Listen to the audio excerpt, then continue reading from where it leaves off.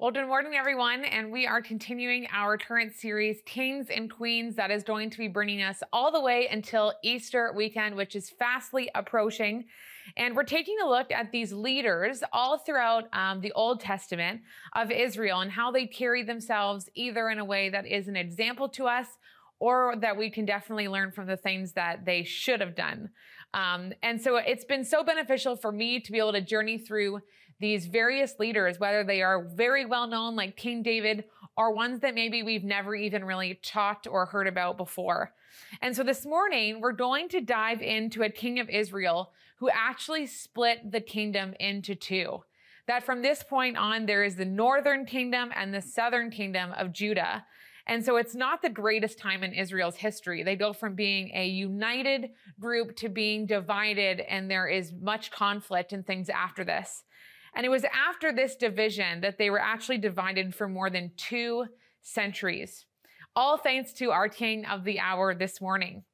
And yet, as we head into this series, as we head into this king, specifically, just like all the other kings, it's important to keep our passage to ponder in mind as we read about these ancient leaders.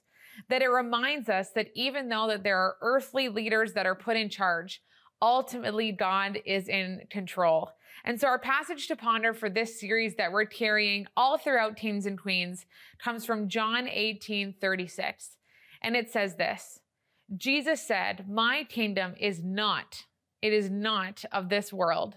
If it were, my servants would fight to prevent my arrest by the Jewish leaders. But now my kingdom is from another place."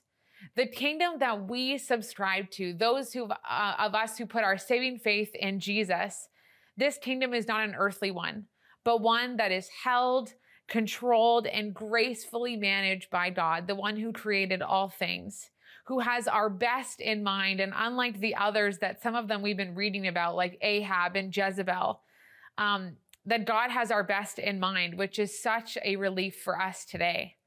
And so, as I mentioned, we're going to be reading about a king, and actually this is King David's grandson, King Solomon's son, and we're going to be looking at King Rehoboam and discussing what it means to seek wise counsel. That's our title, our theme for this morning is Seeking Wise Counsel. And we're actually going to learn that this is something that he did but did not do very well, leading to disastrous consequences such as dividing the entire kingdom of Israel. So not just small repercussions here. And so to give you a little bit of context, Rehoboam was a man who had big footsteps to follow. That his grandfather, King David, was a great warrior. He is described all throughout the Bible as being a man after God's own heart. That he was one of the most famous kings, not only in the Bible, but the world has ever known. And Rehoboam's father, Solomon, was no easy man to follow either. We've talked about him before as well. That he was given the gift of wisdom to such an extent that no one had ever been as wise as him before or since. That he had built the temple of the Lord and he had riches and wealth beyond number. That there was fame, that everywhere he went, people recognized him and wanted to hear what he had to say. That he had reigned in a time where there was total peace, where before the people had constantly been at war. And so Rehoboam is now following in the footsteps of these great men that we've heard so much about. And he inherited all this wealth, honor, title, power from those who went before him. He was a ruler of the Lord's chosen people. And along with these things that he inherited, Rehoboam also inherited 2 promises from God. The first promise was one that he would have taken on with pleasure. It would have been something easy to walk in. And this was a promise that was given to his grandfather, King David, decades earlier. And it's this promise found in 2 Samuel 7:16. Your house and your kingdom shall endure forever before me. Your throne shall be established forever. That Rehoboam knew that he had job security, in that God had promised that he and his descendants would always rule in Israel. And Jesus would eventually actually take on this same baton as part of that line, as one of his descendants. And so he knew coming into it that they would always have a place to rule based on the promise that God had given David. But he also inherited one other promise that very much plays into our conversation this morning. And this one had been given to his father Solomon, so David's son as well. Because of his unfaithfulness, Solomon at times kind of stepped out of bounds. And so God steps in and makes another promise on top of the first one. And this one is in 1 Kings chapter 11, starting in verse 31. And it says, "Then he said to Jeroboam, 'Take 10 pieces for yourself, for this is what the Lord, the God of Israel, says. See, I am going to tear the kingdom out of Solomon's hand and give you 10 tribes. But for the sake of my servant David and the city of Jerusalem, which I have chosen out of all of the tribes of Israel, he will have 1 tribe.'" So the first promise is that God says the line of David is always going to have a place of ruling. And yet, because of Solomon's unfaithfulness, God steps in and he puts some more parameters on that. He says, because of your unfaithfulness, there's going to be a consequence. That you are only going to rule 1 of the tribes. That the other 10, and they're going to be moved and be put under another kingdom. So we're going to be divided. That while he was inheriting, Rehoboam was inheriting all of Israel when he first started reigning, he was also living under the promise. He knew that someday, whether in his lifetime or his children's, that it would be divided. It would split in 2. That most of Israel would be torn away from his family's hands and given to someone else that was not a part of David's line. That they would rule, but they would not rule as much as they were before. That they would not be ruling over all of Israel. So those are the 2 things that he held at bay, that he knew were happening. That he would always rule, he would always have a place, but it wouldn't be the entire kingdom. And so this morning, we're going to read our focal passage about Rehoboam and seeking wise counsel found in 1 Kings chapter 12, starting in verse 1. And we're going to bounce around a little bit, but we're going to finally end at verse 20. And this is what happens. It says, "Rehoboam went to Shechem, where all Israel had gathered to make him king. And when Jeroboam, son of Nebat, heard of this, he returned from Egypt, for he had fled to Egypt to escape from King Solomon. The leaders of Israel summoned him, and Jeroboam and the whole assembly of Israel went to speak with Rehoboam. 'Your father was a hard master,' they said. 'Lighten the harsh labor demands and heavy taxes that your father imposed on us. Then we will be your loyal subjects.'" So the people come to Rehoboam and they're saying, "Hey, your dad, he was great, but he was a lot. We were under a lot of oppression, that there was heavy taxes and heavy workloads. We're just asking that when you become king, would you just lighten up a little bit? Would you make life a little bit easier for us?" And Rehoboam replied, "Give me 3 days to think this over." He's wise in the sense to not answer immediately. He says, "Okay, I have heard your request. Let me think on it. Then come back for my answer." So the people went away. Then King Rehoboam discussed the matter with the older men who had counseled his father Solomon. So these wise people who had a reputation. "What is your advice?" he asked. "How should I answer these people?" And the older counselors replied, "If you are willing to be a servant to these people today and give them a favorable answer, they will always be your loyal subjects." But Rehoboam, and here's what we're going to talk about this morning, rejected the advice of the older men and instead asked the opinion of the younger men who he had grown up with and were now his advisors. "What's your advice?" he asked them. "How should I answer these people who want me to lighten the burdens imposed by my father?" And the young men replied, "This is what you should tell those complainers who want a lighter burden. My little finger is thicker than my father's waist. Yes, my father laid heavy burdens on you, but I am going to make them even heavier." This is the advice he's getting from his friends. "My father beat you with whips, but I will beat you with scorpions." And so the king paid no attention to the people. And this turn of events was the will of the Lord. We're skipped down to 15 at this point. "For it fulfilled the Lord's message to Jeroboam, son of Nebat, through the prophet Ahijah from Shiloh. And when all Israel realized that the king had refused to listen to them, they responded like this: 'Down with the dynasty of David. We have no interest in the son of Jesse. Back to your homes, O Israel. Look out for your own house, O David.' And so the people of Israel returned home, but Rehoboam continued to rule over the Israelites who lived in the towns of Judah. We're almost done. Verse 18.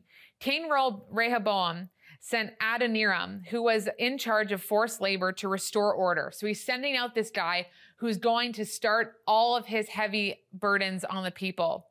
But the people of Israel stoned him to death.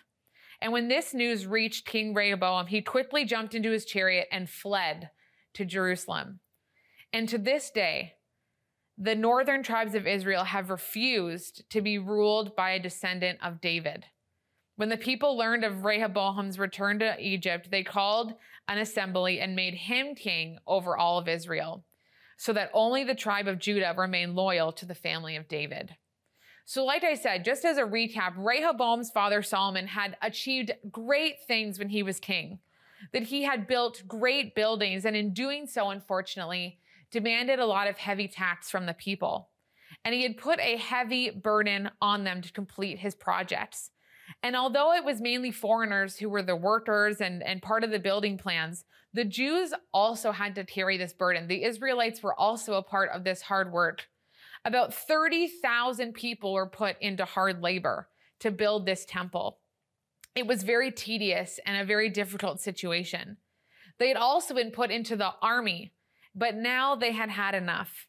They wanted the new king to listen to them and to lighten the burden, and slightly. They had come to him as king and celebrate him, but also to present their request to him. And basically they're saying, would you just be the kind of king that we want, that you're supposed to be? Could you give us a break? Could you lighten up on us a little bit? And he originally appears to do what is right, where he goes to the elders, these respected people who have been in their positions for a long time, who had served with his dad Solomon, but it becomes very quickly clear that he is only willing to take advice that matched his own. That Rehoboam's choices to not listen to wise counsel and instead follow his own will, as we know, caused the division and separation of the entire nation of Israel. It led to conflict, to disputes, to the rejection of David's line that God had put in place, and yet, unfortunately, even to death of a person who was in charge, his forced labor guy.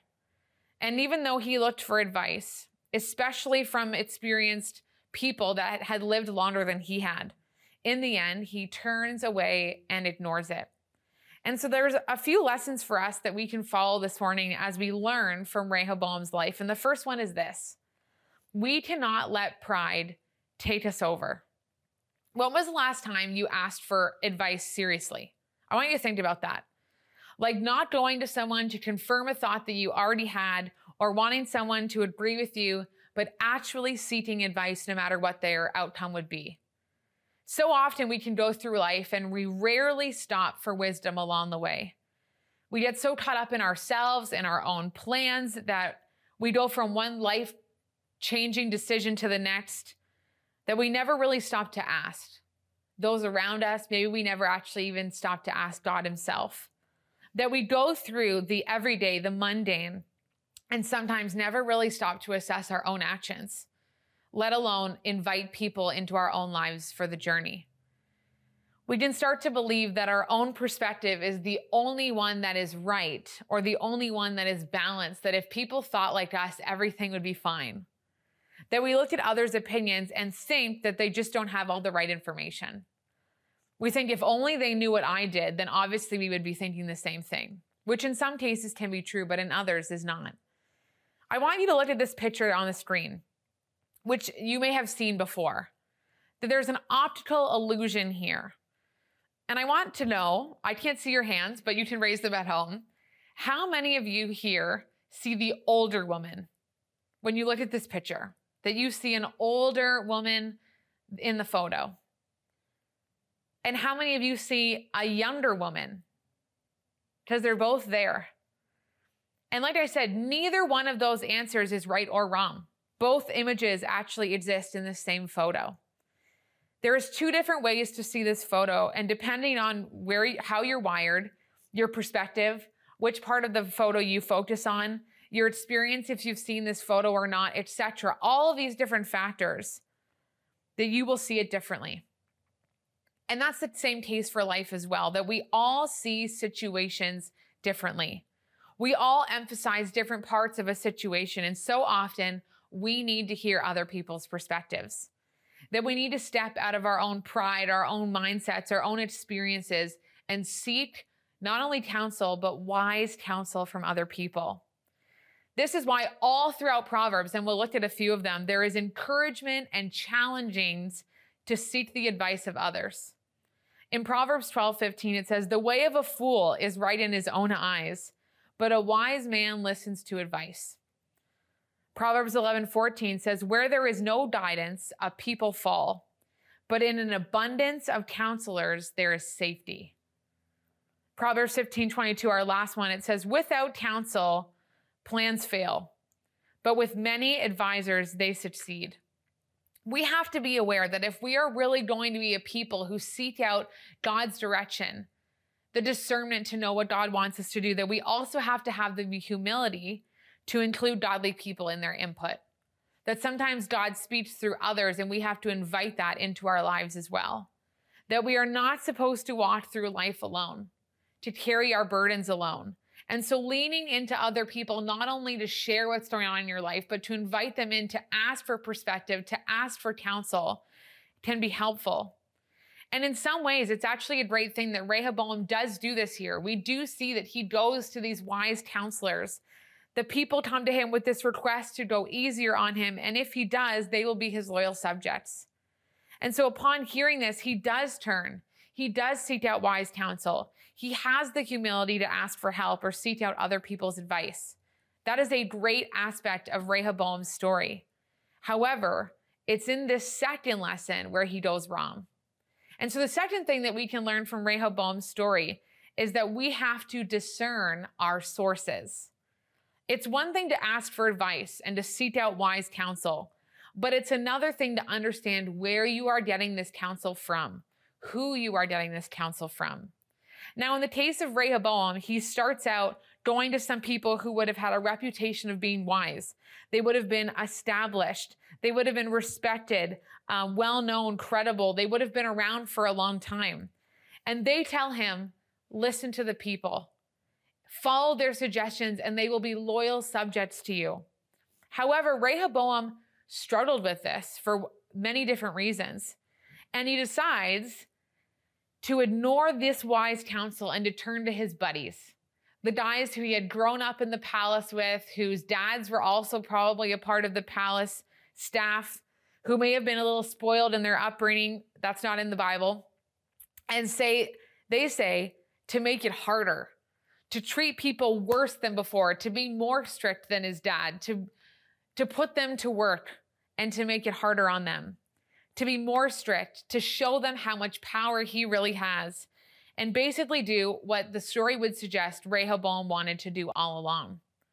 And so as a result of this, as we know, the northern tribes revolt, the kingdom of Israel is split in two, the northern kingdom and the southern kingdom of just Judah for the next number of centuries. And the lesson for us here today, is that it's so important to discern the sources to where you're getting your advice from. In other words, we have to be discerning about who and what we are listening to. We hear a lot on a regular basis from all different facets of the world, both are online, in person, people of authority, all of these things. We hear it all, and yet we have to be discerning as to who the sources are. For example, I am not the person that you should come to and ask questions about your car or how to have perfect sports form when you're playing, let's say, a basketball game. Those are not my areas of expertise. And so if I'm giving you car advice, you should understand the source that you're hearing it from, that I'm maybe not the best person to ask, that I can give you all the advice in the world, but you need to discern how much I really know about this subject. And so 1 Thessalonians 5:21 encourages us and says this, to test everything.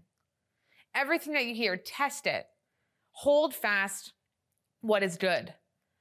That we cannot just accept everything at face value, but instead we need to put it against Scripture, we need to lift it up in prayer, and we need to test it with other trusted people.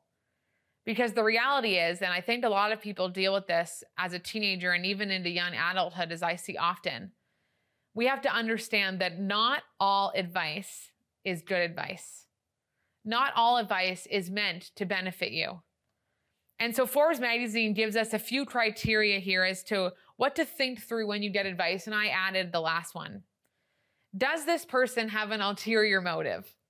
Who is this person? Why are they giving you this advice? Was it asked for? Are they just pushing themselves into it? Whatever it may be, do they have an ulterior motive here? Does it benefit them in any way? Does this person have experience in this area? Again, do not ask me about cars because I will not know what to tell you. But do they have experience in this area? The third one, have I also consulted other trusted individuals who would agree with this? If I brought this to my pastor or my parent who I deeply love, or my brother or sister who I trust, or my best friend, would they agree with this? And the last one that I would add is, does this advice align with the heart of God? Does it agree with Scripture? If I brought it before God, what would his opinion on it be? And Rehoboam really struggled with this. He didn't have a good evaluation of the advice that he was receiving. And verse 8 says, he rejected the advice that the elders had given him. Why is that? Now, there could be a multitude of reasons, and Scripture does not lay them all out for us, but some of the reasons could include that he thought he was better than them. He thought, you guys have been around for a long time. I know how I'm going to do it this time. Maybe he thought that their ideas were too outdated, or simply he just didn't agree and he wanted to do something different. And so when they give him this advice, he says, thanks, but no thanks, because I know how I wanted to do it, and I just waiting for someone to agree with me. Which brings us to our very last lesson, our last point for this morning. Sometimes wise counsel, and I would say often it does this, challenges us or makes us uncomfortable. There have been so many times in my own life, and I wonder in your life as well, when I have invited or I have pulled aside some wise counselors in my life and been given advice. And let me tell you, they did not always say what I wanted them to say. Sometimes they had some hard truths to say, Kristen, you're out of bounds. You're stepping over the line. That this is not going to benefit you. It wasn't always what I wanted to hear. And oftentimes it evoked strong emotions in me, whether that be anger, sadness, whatever it is. However, every single time, because I was going to trusted people that I had relationship with, who I knew loved me, I knew that what their advice was going to benefit me in the long run. I knew that it was going to help me to be a better version of myself. And I'm sure you've had situations like that as well. And Rehoboam received counsel from the older counselors, and yet their advice didn't agree with him. It wasn't what he wanted to hear. And so instead of considering it, of mulling it over, of bringing it before God, he chose to reject it and find something that he found more attractive. And it can be so easy in our own lives to do this, to seek out information or counsel that makes us feel good, that helps us to justify what we're doing, that doesn't challenge us or help us to reconsider our own perspectives, that we ask God for direction in our lives, where he wants us to go. And then when it doesn't agree with our plans, we turn the other way. We ask God for an answer and he gives us one, and it's not what we want to hear, so we just keep asking. Or we do the same thing with a friend. And I heard this statement recently, and I can't get it out of my mind. It says, sometimes God is asking you to lay down good enough in order to make room for his best. That sometimes God is asking you to lay down good enough to make room for his best. And we may think that our plans will eventually work out. Rehoboam said, must have thought, this is going to work out for me, at least to some extent. And that very well may be the case sometimes. But we don't always get to see the whole picture as much as we would like to. We don't know what's around the corner. And so when we seek wise counsel, when we invite trusted people into our lives who love God, who love us, who want what's best for us, and they tell us something uncomfortable, it might be because something better is far ahead and it's too beyond our own perspective to see. That we have blind spots, and sometimes people come along and they say, Kristen, you can't see this part, but this is going to hurt you. or I really think God has something better for you, or if you just change the way that you're behaving in this area, I really think it would help. And we don't like to receive information like that. Rehoboam didn't. And so it's easy for some of us to seek advice, to seek out other perspectives, and yet it's harder for some of us to do that as well. However, the question that we all need to ask ourselves is, do we really want to know the answer when we ask? Are we willing to accept it? When we ask for advice, am I really willing to accept whatever they say? Rehoboam in this case was not. He was not willing to look outside of himself and consider a new perspective, to recognize that we all have our blind spots, that we all see things differently. Again, like this photo, where some of you see a duck and some of you see a rabbit. We all have different perspectives. And so let us be people that, as we learn from his life, who are humble enough to invite others into the conversation, to look outside of ourselves, to prayerfully consider and discern the information and advice that we've been given, to examine the sources that we are obtaining our advice and counsel from, and finally, to bring it all before God and humbly ask for his will to be done in our lives.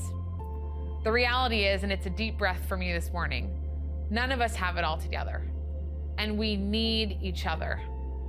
So let's not get caught up in ourselves and our day-to-day long enough that we never invite other people in.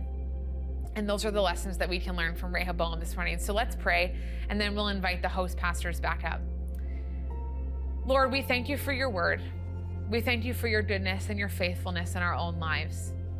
And God, this morning we apologize, we confess, God, we ask for your forgiveness for all the moments that we have let pride take over, where we stubbornly do our own will, where we turn our own way, and it didn't work out.